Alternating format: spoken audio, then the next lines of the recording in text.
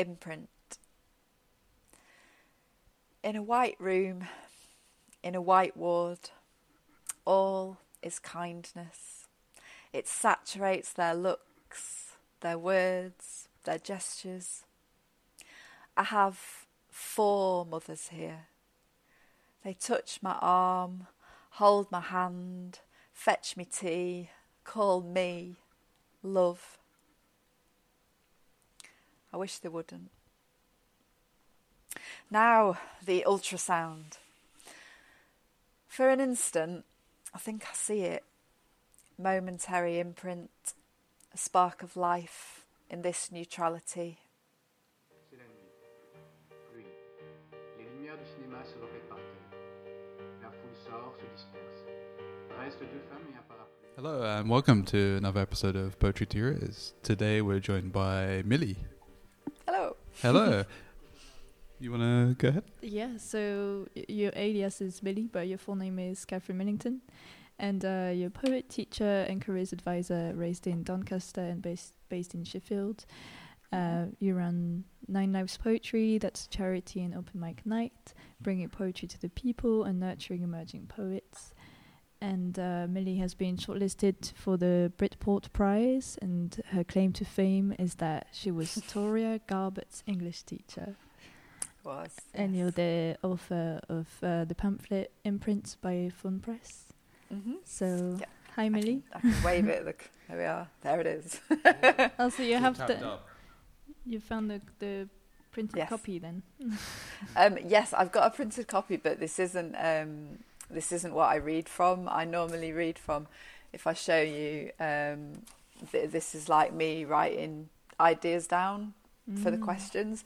So when I perform, normally my poems are very large on the page. I have a book with them printed out really big so I can read them normally. So yeah, this is kind of tabbed up for knowing. This was from yesterday when I did a book launch, just so I knew which bonds I was reading. Yeah. But normally I read from like a book that I've handwritten my poems in, because I find that hard to read. Yeah, and how did the book launch go? We were going to tune in. You did it online as well, didn't you? I did, yeah. It was really good, I think. We did it online.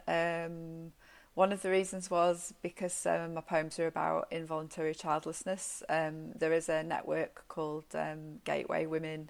There's like a kind of a website called, it's called Lighthouse Women. It's like Facebook for involuntarily childless women. And a lot of the guys on there are in Australia and America and all over the place. So we thought, well, if we did it online, then they might be able to access it as well. Did they? So yeah, I enjoyed it anyway. So hopefully other people did as well. Yeah. Did they tune in from that group? Did they? Yeah. Yes, there were. Yeah, there were some people who did make it. Yeah, which is really exciting. Yeah. Yeah. Has this been a long time coming, this publication? How do you mean? Has it taken quite a while to put it together, or did the publishing process happen quite fast? Sorry, the sound went a bit weird then. Did the publishing process go quite fast, quite rapid, or was it quite a while to come out? It's hard to know because I've never done it before, but I think in terms of me writing the poems, I wrote the vast majority of the poems between 2021 and 2022. There are 2 in there that are much older, which are Imprint, which I'm reading later, and House Sitter.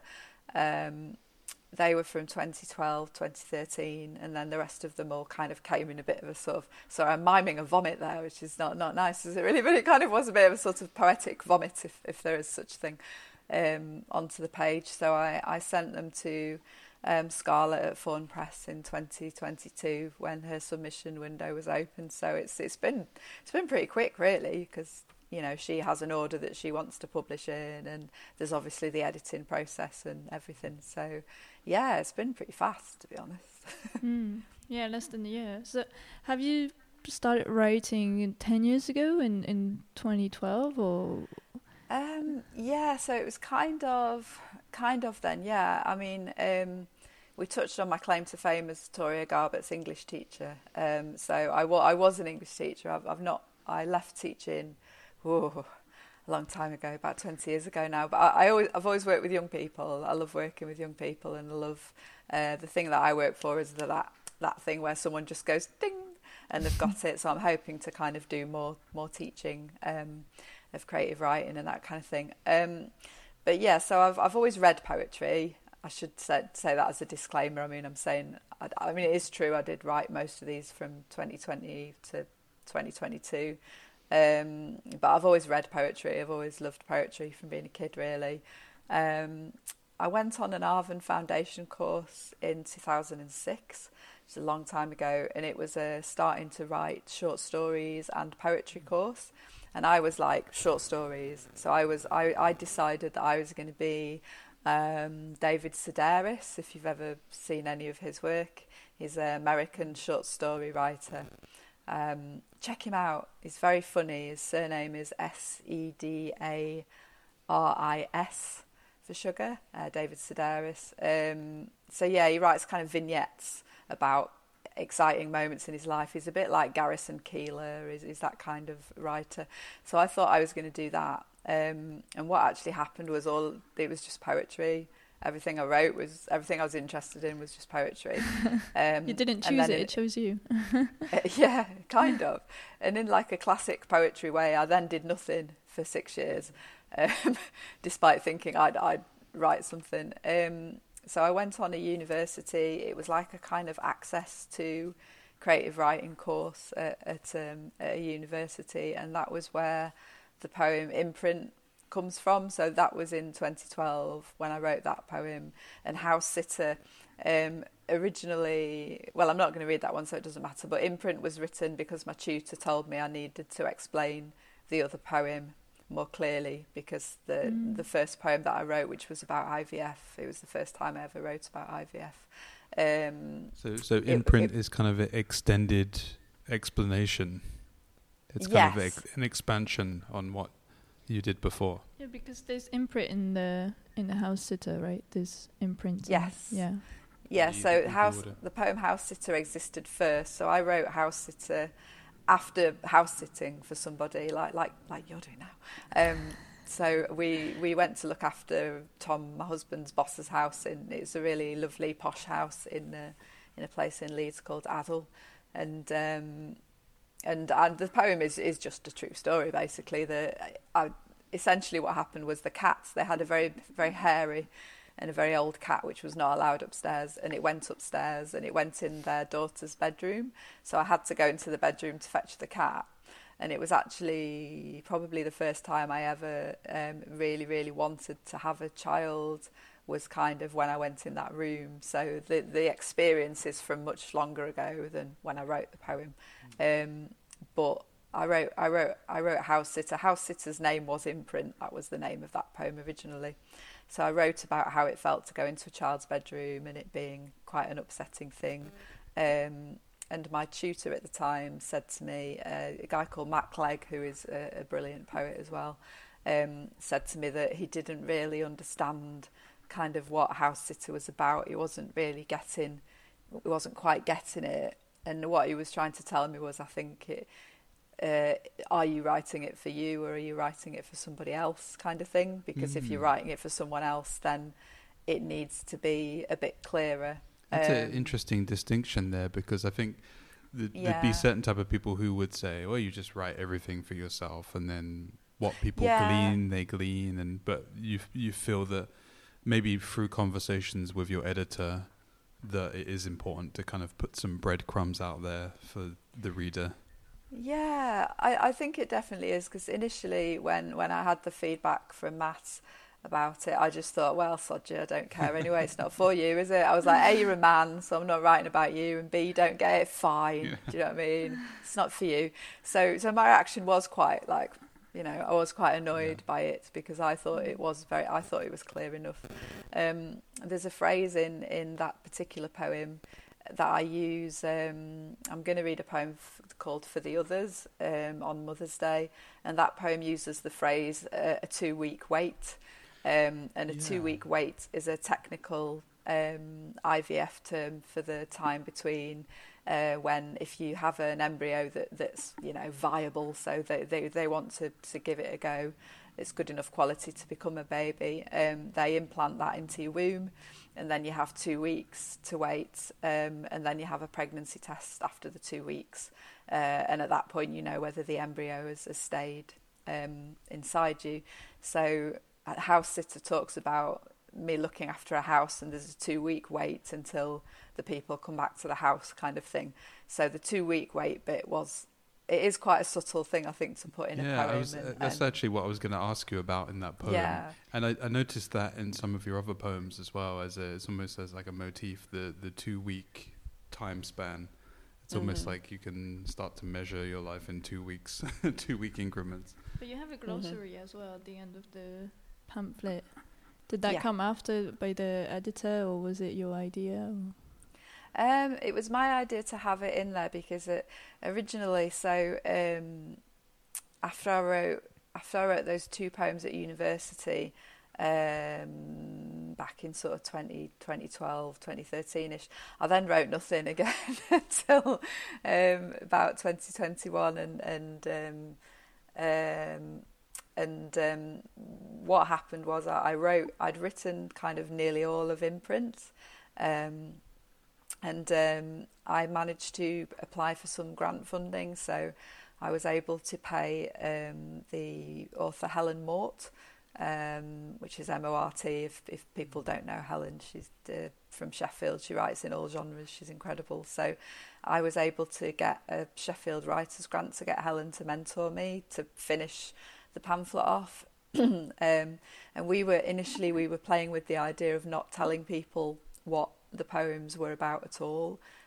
So the glossary comes like right at the end of the book. And I think because of some of the quotations, I was lucky enough to get acknowledgements that very clearly specifically say that it's about childlessness. So I don't think we can kind of pretend that's not what it's about necessarily. And, I thought, should we let people guess what it's about, kind of thing. So that's where the glossary came from, because the explanations of the terms were originally at the end of the poems, whereas we kind of bundled them all up as you've noticed, and put them separately. So yeah, that was a kind of conscious thing. We just want to take a moment to talk to you about Fawn Press, an indie press that publishes poetry that takes you by the hand and leads you into the woods. You can get 10% off all books on their website, www.fawnpress.co.uk, with the code POETRY10, as small letters, POETRY10. You will find the code and the link in the description below. Yeah, I mean, I think it's an unusual thing because the childless community, like the group Lighthouse Women, which I mentioned, and I'll say it now in case I forget later, that there are lots and lots and lots of sources of support. So if anyone is affected by anything I'll say, please do find me on Instagram and I can direct you to lots of people who can help you. So that's the most important thing. But I think because the community is underground, really, there are thousands and thousands of people on this site that I talk to on a daily basis. So it's a bit of a weird thing because they will know this. They know this. They know what it's about. They know what it's called. Because I've talked about it on there, and I've done things like this on there. But people who aren't affected by this won't see them because it's a private community. You have to apply to join, and you have to be at a very particular point in your journey, as well as someone who's tried to have children. Essentially, you have to have stopped trying, and you have to have decided that that's it. You are childless and you're not. So you can't be somebody who is thinking about adoption, for example. You can't be someone who is looking into fostering. You have to have come to the painful and, horrible conclusion in a lot of ways that that's it. You're not going to have children in your life. You have to be there before you can join, because it's really important not to trigger other people and not to upset other people who are there. And if somebody starts saying, oh, actually, I went to a conference on adoption the other day and I think everybody should adopt, that would instantly upset most of the people in there. So it's a very carefully curated thing. I mean, from a kind of purely, from a genuine hand-on-heart point of view, I would never have imagined in a million years that I would get people like Helen and Benjamin Zephaniah and Wendy Pratt and Chris Lanyon. I would never have imagined I would get people saying stuff like that about it in the first place, in terms of the quotes and things. I really didn't expect that. So in my mind, it was just going to be like, something like this, not much on the back. I didn't even think it was going to be published, to be honest. I was purely thinking, do I just want to be a performance person and just perform and just hope that I can get a following that way, or self-publish it was the other option I was considering. So I really didn't think that it would get published in the way that it has been. So I'd love to say we planned it all out and everything, like where the footnotes are and that kind of thing, but it's just all been a bit of a happy accident, really, I guess. I'm intrigued in your story when you said you did a creative writing course and then you stopped writing and then you went back to it, and most of the poems are from 2020. And I think, can you tell us more about how you started writing again and performing and that part, and what made you want to put a pamphlet together on childlessness? Yeah, I think well one of the things that I did was that I think I always knew that I had something. So when I wrote Imprint and House Sitter, and I wrote other poems as well at the same time. So because it was a poetry module within a creative writing course that I did for a year.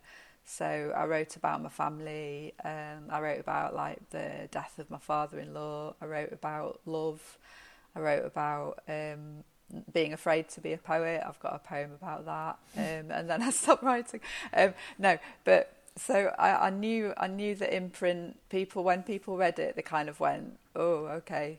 So I sent that off to the Bridport Prize, and as I put in my biography, I got shortlisted for that, which was, I think it was long listed actually. I think I might have phrased it wrong. I was in the group that was read, so they were like the top 80 poems or whatever of the thousands that went in. It was actually read by somebody, which is amazing for me, and it's changed since then as well. So anyway, so the fact that somebody said it was any good made me think, oh, okay, maybe I should try and take this more seriously. And I was fortunate that I had a friend who was part of a writing collective who were online. It's called the Scribblers Union. It doesn't run anymore, but it was originally started in Glasgow by a poet called Kevin P. Gilday, who's brilliant. So I joined that and just started doing exercises again and writing again and looking around me again and thinking. And every time that we finished a term, in the Scribblers Union, like a 6-week term, it would end with a performance. So you would perform something that you'd written during those 6 weeks. So I did 3 kind of cycles of it. So I got 3 sort of poems from that, I suppose. Does that help? I've completely forgotten the question. Sorry. Is that where you met Michael Peterson? No. Sorry? Is that where you met Michael Peterson? At Scribblers Union? No, it wasn't actually. No, I met Michael. I went to see Michael read, and I took. I don't have her with me, so I can't show you. But for my poetry night, it's run by a cat puppet. I might go and get her in a minute if I can. But and I went to see Michael with my cat puppet because I've seen Michael before. I love Michael. Michael's one of the best poets there is in my view. I love his work so much. We just met him in Bristol. Yeah.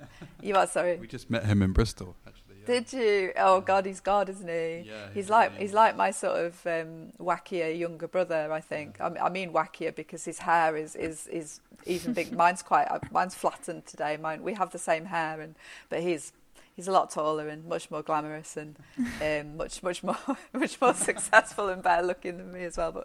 But no, I love Michael. No, I specifically went to see Michael with my cat puppet because I thought I bet he'll come and play my poetry night, and he did. So yeah, it wasn't through Scribblers, but yeah. So Scribblers Union really helped me because I knew every week we would be writing a poem. So I did the classic thing that writers, if we do that question, I mean, I'll flash this at you because it's very weird, but like this is me writing my ideas down in the middle of the night. So this is like the beginning of some sort of it's not really a poem, it's an idea for a poem kind of thing. But because I was part of a writing collective, every time I had an idea, I actually wrote it down instead of thinking, oh, I'll remember it later. So I ended up with a load of images and a load of ideas that became the poems in the book as a result of being part of Scribblers.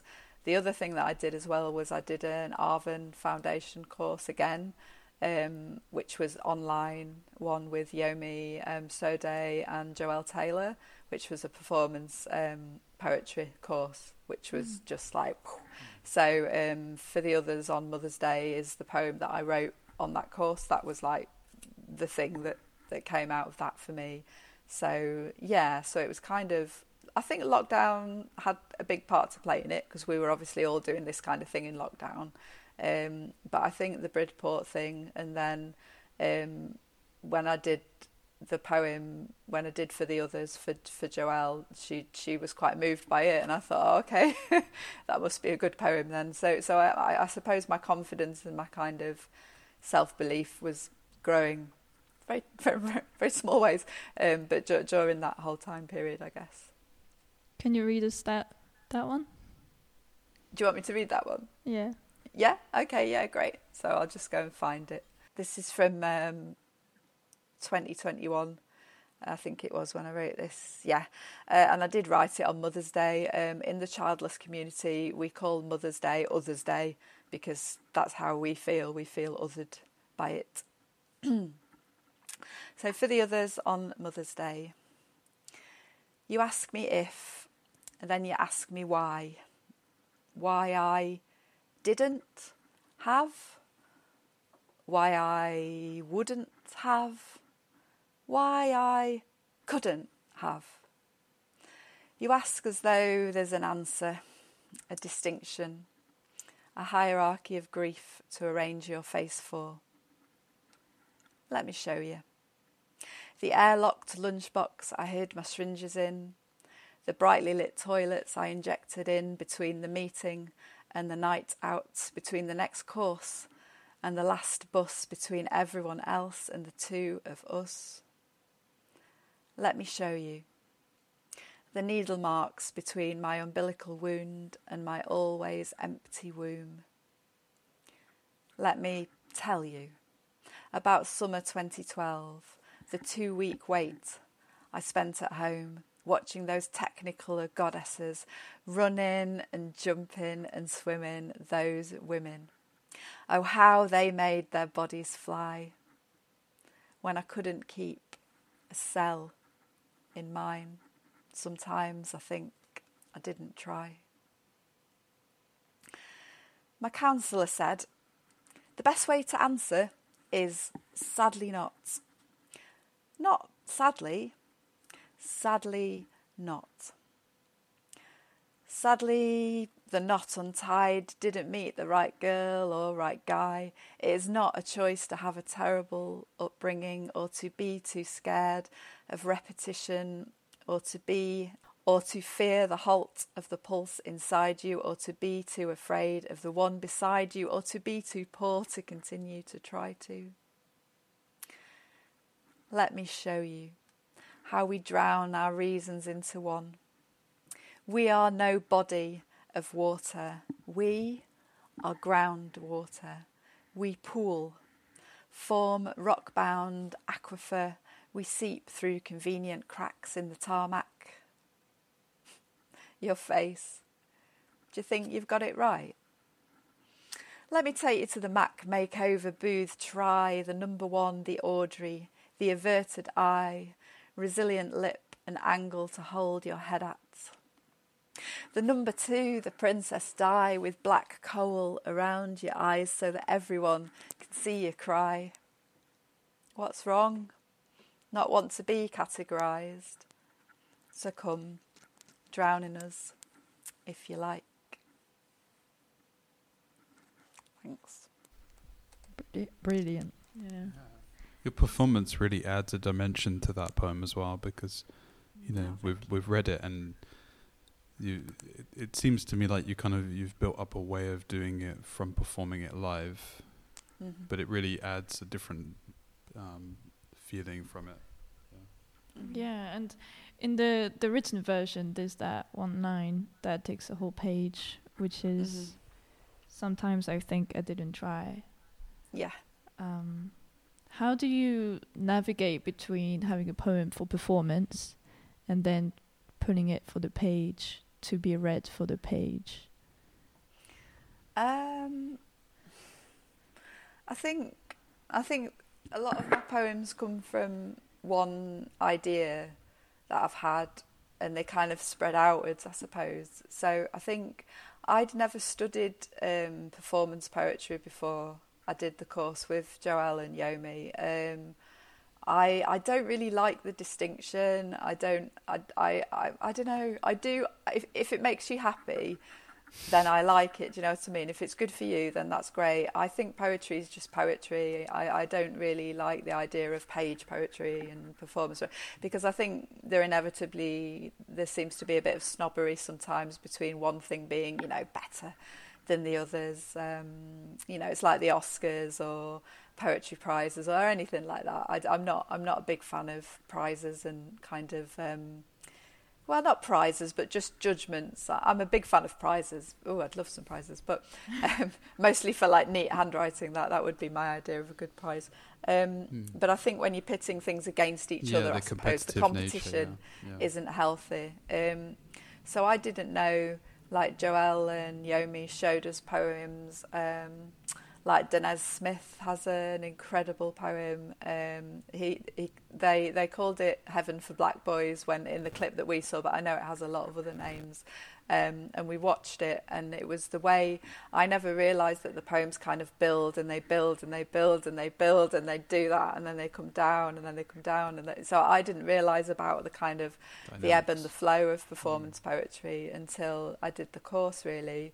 So there's sometimes I think I didn't try is on a page on its own, because there's probably maybe 3 or 4 lines in imprint that I still find really hard to say, and that's one of them, because it makes me really sad, because I should have said at the start as well, I'm doing all right nowadays. I couldn't sit here and do this if I wasn't, I'm a long way along the journey of the kind of grief cycle of involuntary childlessness, but I did.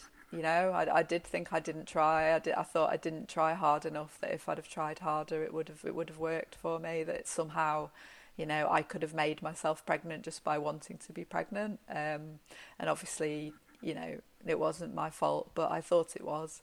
I thought, the technical goddesses that I refer to in those poems. It's London 2012, so I was ironically sat at home watching the Olympics when I was waiting. Just when in the aftermath actually of the not becoming pregnant, so I just sat and cried all the way through it, and it was happy tears sometimes. Like I was so happy for them, that they were winning things. It was so exciting. You kind of drew a comparison between kind of like physical feats in terms of like them, what they could do in the Olympics with their bodies, like you say, and you kind of draw in a comparison with your own physicality in that way. Yeah, because it wouldn't stay. My therapist used to say, because you get a therapist when you do IVF and afterwards, whether it works or it doesn't, I think, but anyway, I had one afterwards because it hadn't, and she said to me that I had to imagine my womb. This is when I was trying. So when I was trying, my therapist said you have to imagine your womb as being like a harbour. And the water's really calm and it's a really nice place, and this egg's going to come in and it's going to, stay there and sort of become a baby kind of thing. And for me, it was just, I couldn't imagine that. I couldn't see that. I just kept seeing like waves crashing everywhere and the boats becoming unmoored, or, I couldn't go with that image because it didn't really feel like it was going to work. And I think that's where sometimes I think I didn't try comes from, because when you do something because you don't think there's going to be a good outcome, but you do it anyway, which we did because we were just so desperate, that we thought, well, we'll try. But right from the start, I didn't believe that I was ever going to become pregnant, and indeed I didn't. So yeah, it's a very difficult line, that one. So that's why it's on its own, because I think for a lot of women as well, there is this thing about IVF, because the poem is a lot about IVF. There's the needles, there's the puncture marks, there's all that sort of stuff. Some people think that if you didn't have 14 rounds of IVF, or if you didn't bankrupt yourself, like when I'm saying, it's not a crime to be too poor to continue to try to. I just mean, it costs a lot of money to do IVF. And you feel like I had 2 rounds because one of them just failed completely and I didn't get any eggs at all. And then the second round we got 2 eggs, which is really, really, really low. You would normally have at least double figures of viable eggs that you could try to make a child with. So I only had 2 rounds, and I say I only had because I still feel like I didn't have 14 rounds. I didn't keep kind of hitting myself against that wall. And I was very lucky because I had a specialist who's a very, very moral, very good person, who said that it would be unethical if we treat you anymore because you've got less than 5% chance basically of becoming pregnant this way. So they were saying you either use donor eggs or donor sperm, or you adopt. They were like, those are your choices. You can't have a baby. It's very, very unlikely. So, but yeah, there's still this little voice in my head that goes, well, if I'd have started when I was 25, or if so it's very hard to kind of just go, look, you did your best, you tried your best, and your best is good enough. It is good enough, but you still feel as a woman, I think, if you don't have a baby, then why not? Why didn't you adopt one then? There is that feeling, for me anyway. Yeah, and of course you have a poem in the collection about that as well, about people, asking about adoption. Yes, have you thought about adoption? Yeah. The answer is yes. Okay, not in a nasty way, but if you ever think of asking that question to somebody, don't ask them, because there's kind of a prompt. There's kind of a prompt inherent in that question as well, isn't there? Yeah, and I've been asked that question by so many really genuinely lovely. Some of my favourite people in the world have asked me that question, and it's just for a lot of people, it's a kindness. It's them kind of thinking, oh my God, it's so awful. How can I help? How can I make it better? But the answer is just, not by saying that. Just let the person, if they want to talk to you, they will.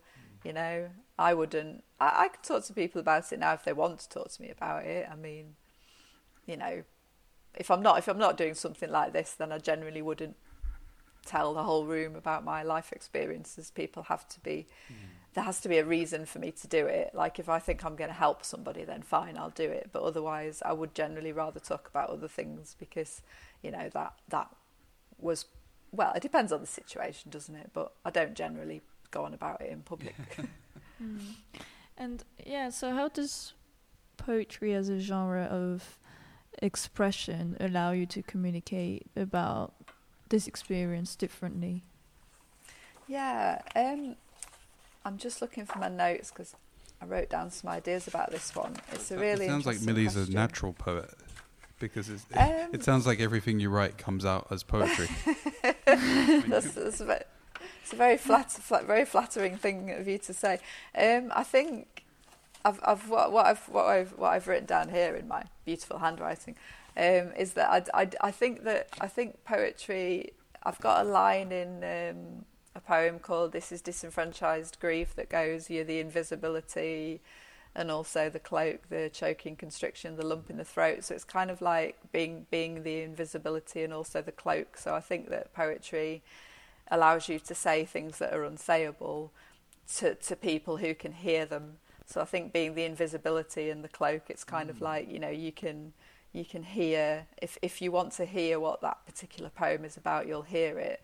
But I'm not necessarily going to get right up in your face and go, this poem is saying this, because poetry doesn't do that. Poetry is gentler than that. And I think you know, you can have, I think poetry kind of cuts through the sort of, I can't think of a better word, swearing alert bullshit, just cuts through things just very easily. And I think you can have one image, like I talk about, have you thought about adoption? Your question's like a shotgun suddenly pointed at my throat, and when I perform that, I do that when I'm talking, because it's upsetting for people. And I think you can have one image like that can bring lots of emotions to people. So someone might feel quite angry for me, somebody might feel quite sad for me if they were associating with the feeling. Somebody else who'd asked that question and maybe has got children might actually think, oh, okay, I understand why I shouldn't ask that question now. So I think you can have one image that can do so many different things. And I think the last thing I think with poetry, because of the way that poetry is taught at school, you pay attention, or at least I always did. Like when I was a kid, we used to have like story time, and we all used to sit and we'd be really quiet and we'd listen. And I think with poetry, unlike with prose, I feel like if it's a fiction text, then there's a lot of stuff going on in fiction. You know, there's a lot of descriptions of things, where the characters are and what the characters look like and all that kind of stuff, which is great. I love fiction. I'm a huge reader of anything. But with poetry, you don't get that. You've got somebody kind of leaning in really closely to you and just sort of whispering something to you and just saying, can you hear this? Can you see it? Can you touch it? Can you understand it? It's a very kind of intimate way of writing, I think. I think that's why I like it. Non-tangible. You have to use your imagination to fill in a lot of the ambiguities. And it's one of the strengths of poetry as well. But sometimes for maybe beginners, it's a little bit more difficult when you're thinking literally.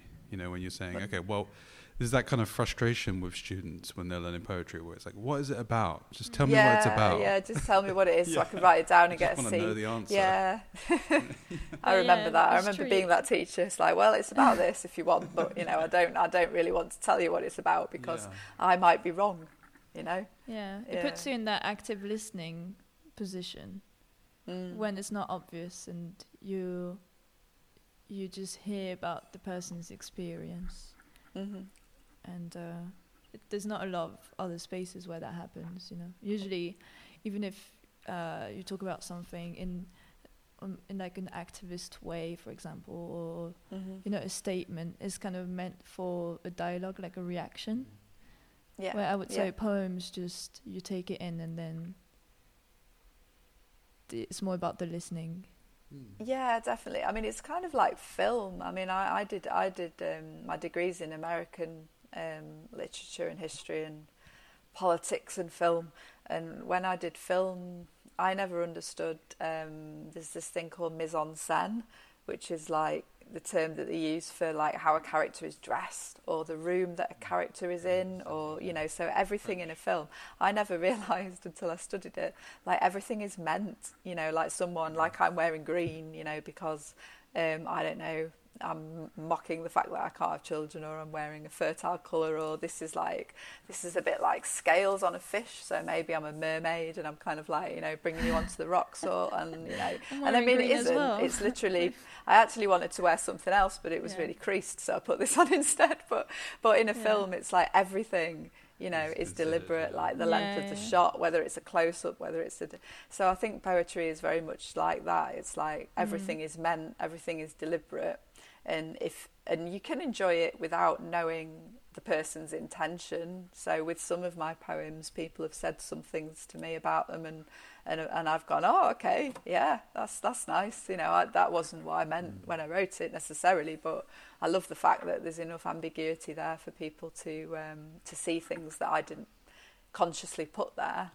You know, there is a lot of unconscious and subconscious things, I think, in poetry generally, that you didn't necessarily mean it when you wrote it, but now it, you know, or even time moving on. I found that with my writing. I found that with my writing as well. Yeah. When you look back years later, you say, oh, maybe I did mean something there. Like the subconscious, and that's a strange phenomenon to me, because you kind of think you intend everything.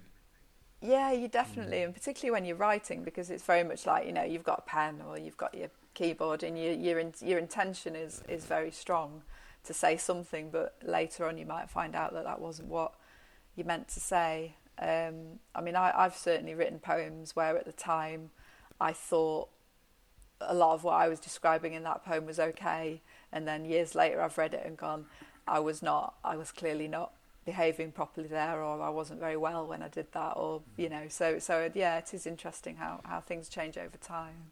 I think for me as well, a strength of poetry is that it doesn't have to be necessarily kind of morally correct all the time. I say to Eloise all the time that a poetry kind of captures how someone feels, right? It's an expression of like passion and feeling and emotion, and compared to, for example, when people make political points or moral points, we're always kind of checking to make sure something's correct. We're always kind of like, we find outrage if something's wrong, you right? try to do like a universal statement that encompasses everything that you think. Whereas in poetry, you can think, okay, I'm writing this from a place of anger. That doesn't mean I agree with it, almost, Yeah, you can adopt a position, but not kind of, definitely. And I think that is what helps people be more frank when they perform poetry, when they write poetry as well, because they don't feel the same burden to be 100% morally correct in everything they say. But of course, there's a flip side to that, which is, if somebody writes poetry that is like, people find it abhorrent, there's still going to be a reaction to that, right? There's still going to be people who say, we don't want you to say that. Yeah. So there is a limit, but I think people feel a bit freer to express themselves in poetry. Yeah. Definitely. It is really interesting. I could carry on. I'm thinking about all kinds of like horror films and things like that now, and the way that horror films do that, but I'll not go there. That's really interesting. But, I can go there, but how horror films express kind of people's darkest desires and fears and worries. Yeah. It's almost for like me, I was thinking of, it's the transgressive element of it, I suppose. It's the kind of like, we're going to do this thing and we're all playing along and we know, we're going, woo, yeah, we're trying to scare you. But with films like with Carrie, if you've ever seen that, have you seen Carrie? Yeah, the Stephen King adaptation. Yeah, so there's and the same with Ring, actually, with Ring or The Ring or Ringu or whatever you like to call it. There's the Japanese one or the English one? Yeah, the Japanese one for me, but you can tell that just by looking at me, probably. Cheesy Guardian reading person that I am. But there's a moment in both those films where something comes into, so...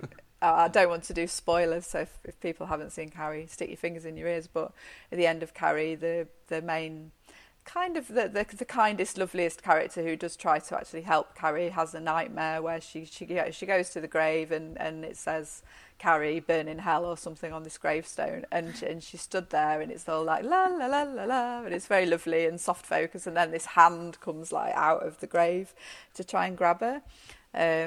And it's the same as in The Ring, that Sadapo, the really terrifying creature in that, actually comes up to the telly and I'm not going to do it, but gets closer and closer and closer and closer, and then actually climbs out of the TV into the room. And it's things like that. I think poetry can do that. I think people think that poetry is this really like, Shakespearean didum kind of thing, and actually poetry can really like, it could really shock you if you're prepared to sit and let it, in a way that I think a lot of, most good art can. There are a lot of songs that the lyrics sound like the singer is saying one thing and actually they're saying the other. There's a lot of double meaning, I think, but I do think poetry is particularly good at kind of puncturing something suddenly, and you think you're getting, a lovely vanilla ice cream, and you're actually getting some butter that's been shaped onto a cone, and you're like, yes, it's not what I paid for. I think. Sorry, this is my brain. God, just imagine licking that. Oh my God. How unpleasant would that be? Drinking water and it being that vodka, deserves its poem, yeah. Yeah, particularly if it was like earwax flavoured butter or just something like really like. Oh, anyway, enough facial expressions. Yeah, I mean, there's some, I think, like, attractions in Japan where everything is not what it seems to be. Like, oh, clever. like yeah. you walk in the cereal aisle and then they're all cushions, Oh, yeah. Oh, brilliant. Heya, I hope you're enjoying listening to this episode. This episode is sponsored by Write Bloody UK. They're an independent publisher that publishes bloody beautiful poetry books. You get 10% off all books on their website, writebloodyuk.co.uk, with the code Poetry to Your Ears. That's 10% off with the code Poetry to Your Ears on the website, writebloodyuk.co.uk. Hope you enjoy it. Some poetry? Yeah, do you want to read? Well, if we must. You know. Would you like to read? This is disenfranchised grief. I think you said you wanted me just to explain the term before I read it. So disenfranchised grief is it's a thing.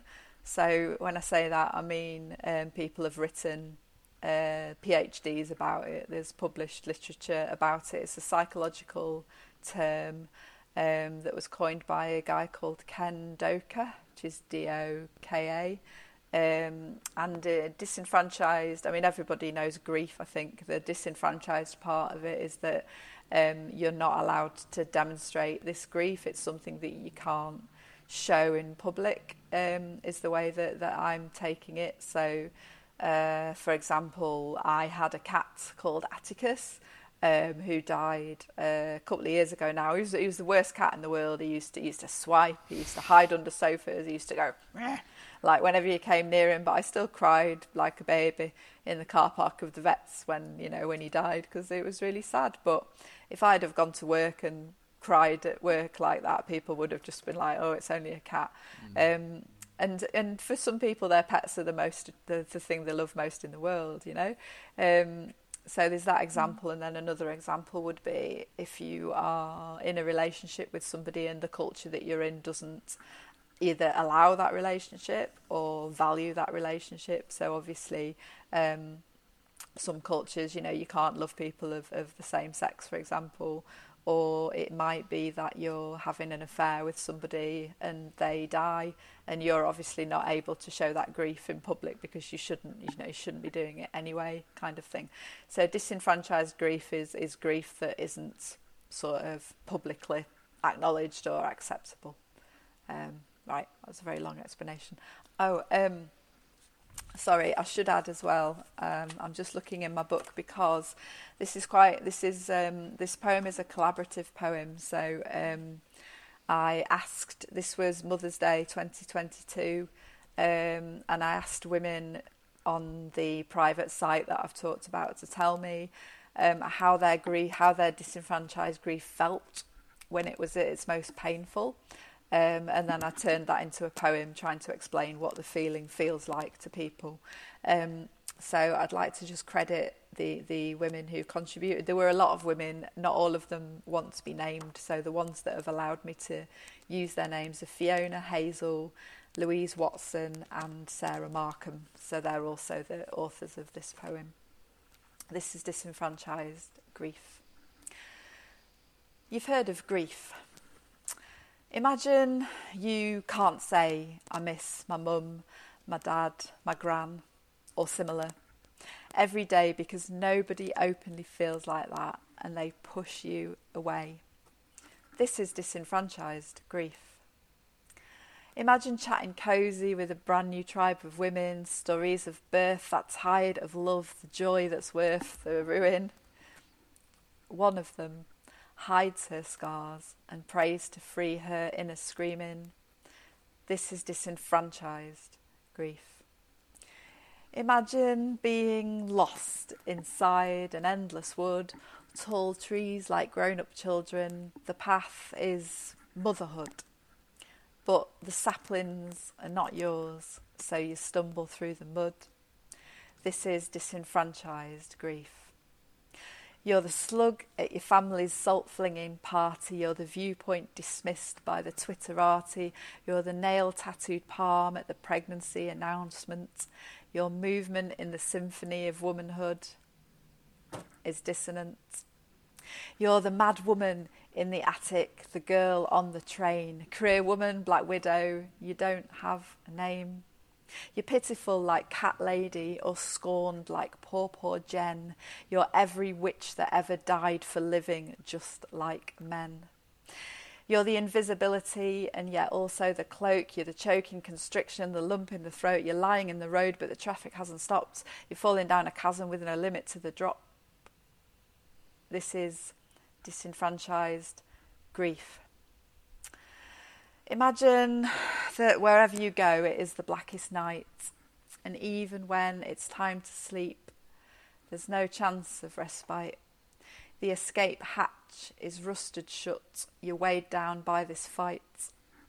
This is disenfranchised grief. Imagine that your body is a cast you drag around. Inside is dust-drowned space, a fly tip, a dumping ground. You wish someone would come and burn this debris down. This is disenfranchised grief. Imagine that it's spring, everybody's favourite season. Everywhere spills life from the sky, the ground protean. You cry when you see lambs, and you cannot say the reason. This is disenfranchised grief.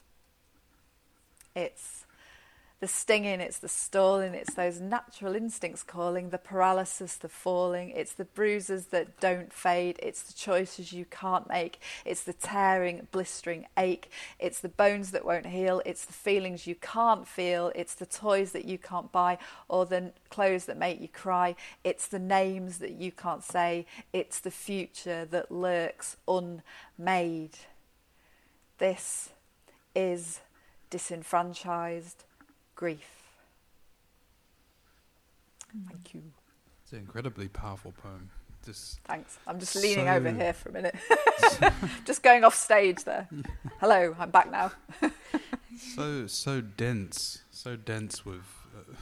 so many metaphors. I've never been called dense before, thank you. Not the insult one. No, I like it. Yeah, I know what you mean, it's fine. Yeah, just so jam-packed with... Yeah, I just love all heavy emotion. The metaphors to express what it is, and it's almost like every metaphor could be its own poem. You know, you could take a line and just think what would happen in that reality. You the cloak and the invisibility in the cloak.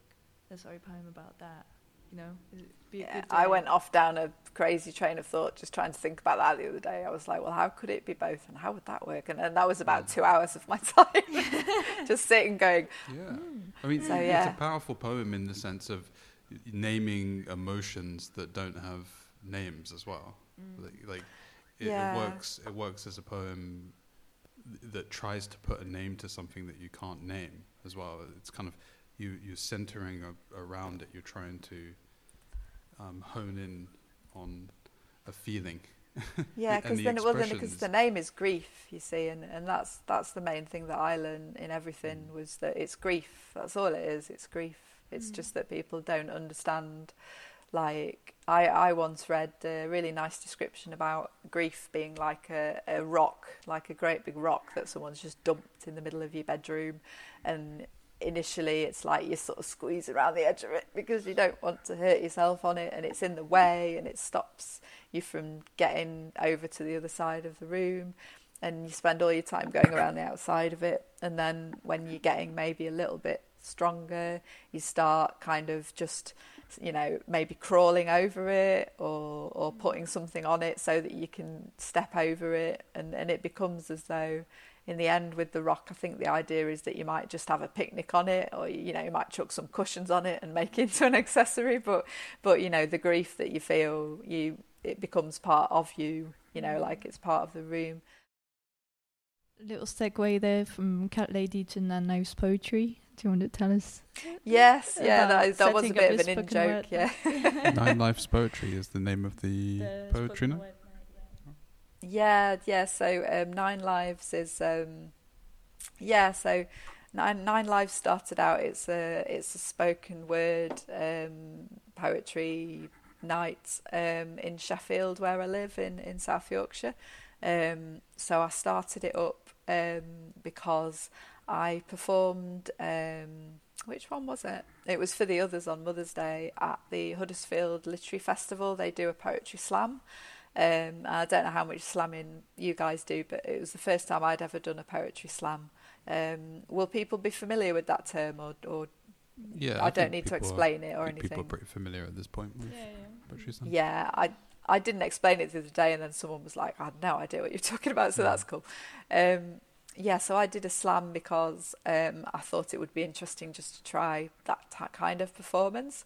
And it was run by a lady called Rose Kondo. That's Condo, and she's a poet. She's a brilliant poet. And it was the most supportive, loveliest poetry slam in the known universe. Everyone was so kind. It was a really lovely vibe. It was wonderful, really nice experience. Were you expecting it to be a bit more competitive, a bit more... Well, I think some slams are. I think it depends on the slam vibes, and some people really like that. So, like you get like a rap battle or something, like an 8 Mile or whatever, or just generally in hip hop, where everyone's like, oh, let's have some wordplay and let's take each other on, kind of thing. That would be my idea of hell. I would really not, or at least not at the moment, because my stuff's not like that. I don't have any. I do have. I think there's definitely one joke in imprint. There may be 2, but there are not very many jokes in my stuff at the moment. So the adversarial nature of it, I suppose, varies depending on the slam you choose to go to. Yeah, there's a big advantage to kind of using humour live. I think it gets people on your side. And I guess, like with a lot of comedians, when they get heckled and stuff, I guess you probably have some comebacks that you already know and you can use, and I'm sure there's a real art to it. But for me, slamming at the Huddersfield Literary Festival, it was a lovely experience, but I came away from it thinking, I don't think it's right for me, and I need something. Interesting. What was it about it that wasn't quite?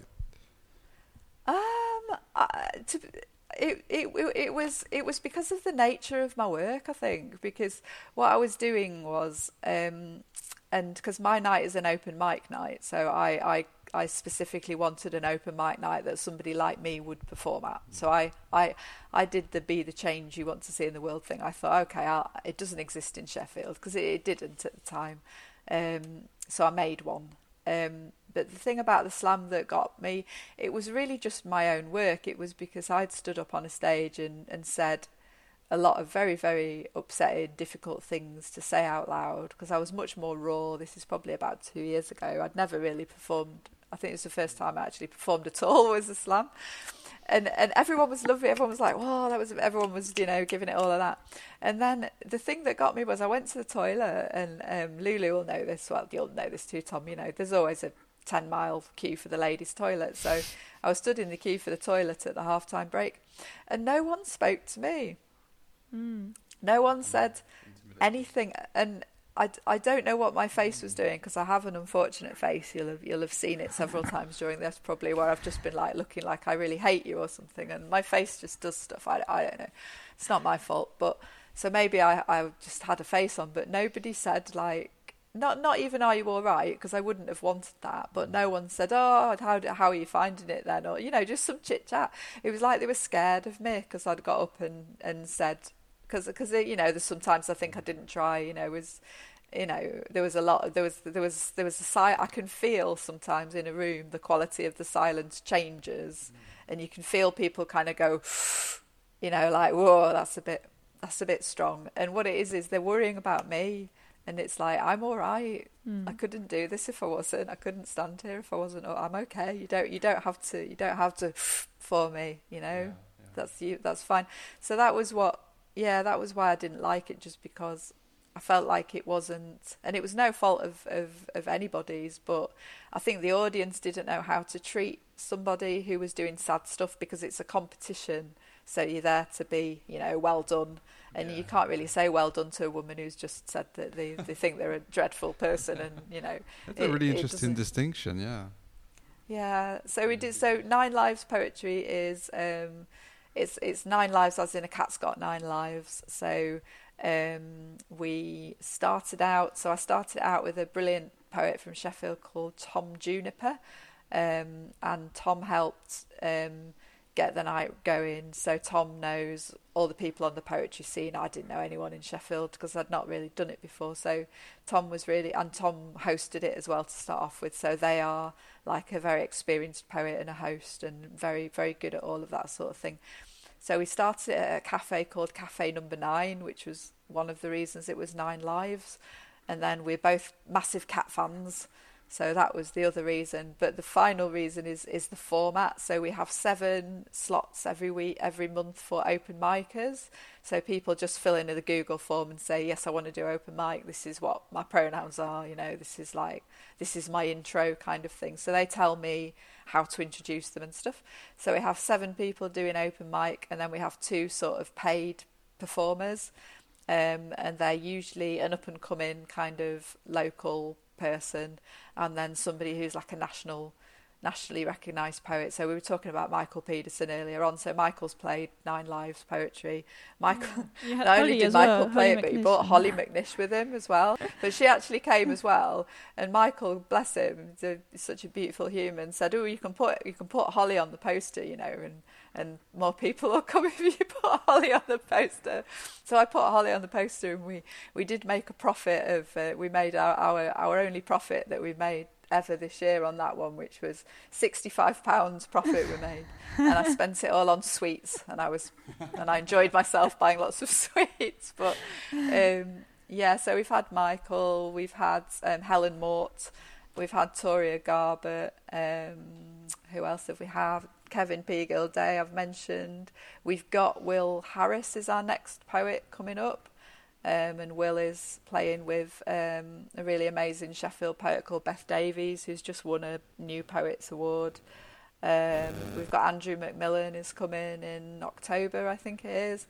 So I don't know how I'm doing this. If anybody wants to know, I don't know. I just go up to people with a cat on my hand and go like, "Do you want to come and play a poetry night?" And usually they say yes, because poets are lovely. Poets are really nice, Yeah, I'd like to see a recording of that sometime. you honestly captures you.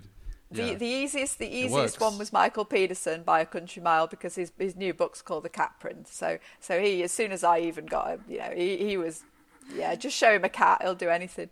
In my head, the most difficult one was Will Harris, because I don't know Will very well yet, but Will appears to be quite a very serious, sort of sensible person. Like when he read, he's got a book out called Brother Poem, which is incredible. And he was reading from Brother Poem at the Verve Poetry Festival. That was where I came across him. And I was a bit scared. I was like, shall I show him the cat? Maybe I shouldn't show him the cat. I was like, I don't know if he's going to like the cat. And he was all over the cat. He was just like, oh, what a great cat. So you were at Verve Festival as well? Yeah, we were there. Yes, I must have missed you guys somehow. Because Devjani told me she'd been and done your podcast, I think on the Sunday, I think it was. She mentioned. Yeah, we were there Saturday, Sunday. Yeah. Oh, it was amazing. Wasn't it good? It was so good. Yeah. I was just hyper the entire festival, because it was just like, everything's so good. I can't do it all. I want to do it all. Yeah, it was amazing. Yeah. Well, should we round out the episode with another poem? So this poem, Wild Swans, was written about a place called Saxion in Sweden. Saxion just means axe lake. And me and my husband went to stay in a log cabin near Stockholm, and I did a lot of wild swimming. So that's the setting of this poem. So Wild Swans. The swans are tired of this cold place. They have gathered sleekly on the shore, their black feet the colour of boiled nettles. Some drift in the shallows, some have young. I want to be here Instead, I orbit what I lack. I beat my wings at the swans, then they beat theirs back. On edge, my husband Tom takes photos while I creep in, so I can experience my life with me in it. Remember nice things we've also done. I want to be here. Instead, I orbit what I lack. I beat my wings at the swans and they beat theirs back. I'm sculling, ironically I think, legs trailing behind me, knees bobbing slackly on the surface, the only part of me that is warm. Then 11 swans fly over, singular, against the sky, the sun glinting on their crowns, sloughing off their nettle socks, their gift to me. Don't dwell on pain. I beat my wings at the swans and they beat theirs back. We are all swans now, breaking into cloud vapour skin. It once made us howl, the plunge into cold. It can't hurt us more than it already has. I beat my wings at the swans and they beat theirs back. I feel a trembling peace begins somehow in the middle of this Swedish lake. So I flow through the water back to Tom, part woman, part swan. Thank you. That's wonderful and marvellous. Go off stage again. Hello. Thank you very much, Jess. Something graceful to end the episode of. That's lovely. This I know it's in the middle of the pamphlet, but that's why I wanted you to read it at the end, because I feel like it's the only poem that has a relationship with an animal, and in a way it kind of transcends your thoughts and who you can be as well. I don't know, to me there's something about it that has some kind of inner peace to it, you know. It's like coming to terms and feeling free. Yeah, definitely. I mean, it was a true story that I was, because I love swimming, and I loved it in Sweden because there's so many lakes. I live in Sheffield, where we have loads of reservoirs because it's an industrial city. So they built a lot of artificial sources of water to so that we could run steel, so we could create steel basically, and for the turbines to turn. So we're not allowed to swim in the reservoirs. You're not supposed to swim in the reservoirs, whereas in Sweden it's like everyone's swimming in the lakes. And the beating your wings is the kind of, you know, when you lay on the back and you do that with your arms. So I was doing that with my arms and looking up in the sky, and all these birds were flying over and they were kind of doing it above me. And it was just, you know, sometimes in your life where you just go, I will always be here. I'll always be in this moment. Like it's such a strong feeling. And it was just the kind of waving at them and they were waving at me. And I could hear the wings beating because it was so quiet where we were. And it was just like, and I did think, and obviously I didn't have a pen and paper handy, but it was such a kind of massive image that I just thought, I'm writing about this. This is something. It's funny, I've got a similar experience on the lake in the top of the mountains in the Pyrenees. Brilliant. As you say, it's the kind of place where you know you're always going to be there. You can always mentally go back, you know. I want to go back. The only problem is, I think if I ever go back to that particular lake, I'll just be really disappointed if it doesn't happen again. I'll just be like, where are they? Come on, I'm here. They should be here. Just be waiting over there. I'd be like, come on, you know, where are you? Yeah. Well, thank you so much for joining us today. Really appreciate you taking the time to speak to us. And it was really nice going through your poems and hearing your thoughts around the construction of them and the meanings behind them and all the ambiguities. It's been a pleasure. And I hope you enjoy listening to the episode, and see you next time. Me too. Reste deux femmes et un parapluie au coin de la rue. Papotage féminin de voix. La brunerie. secoue ses cheveux. De l'autre côté de la rue, l'homme les observe, de droit, de dos. Thank you for listening to Poetry to Your Ears. This podcast is published as a newsletter on Substack. All of our content is published for free, but if you would like to support our work, you can become a paid subscriber. This will help us afford transcripts for the deaf and hard of hearing community, and anyone who would benefit from reading the podcast alongside hearing it. You can also support us for free by rating the show on Spotify and Apple Podcast or writing a review on Apple Podcast. Share the show with your friends, fellow poets and poetry lovers. If you want to interact with us, you can follow us on @poetry2yourears on Instagram and @poetry2yours on Twitter, or you can also write a comment on Substack. If you're American and you're listening to us, send us a message. Half of our listeners are American. We'd love to hear from you. Until next time!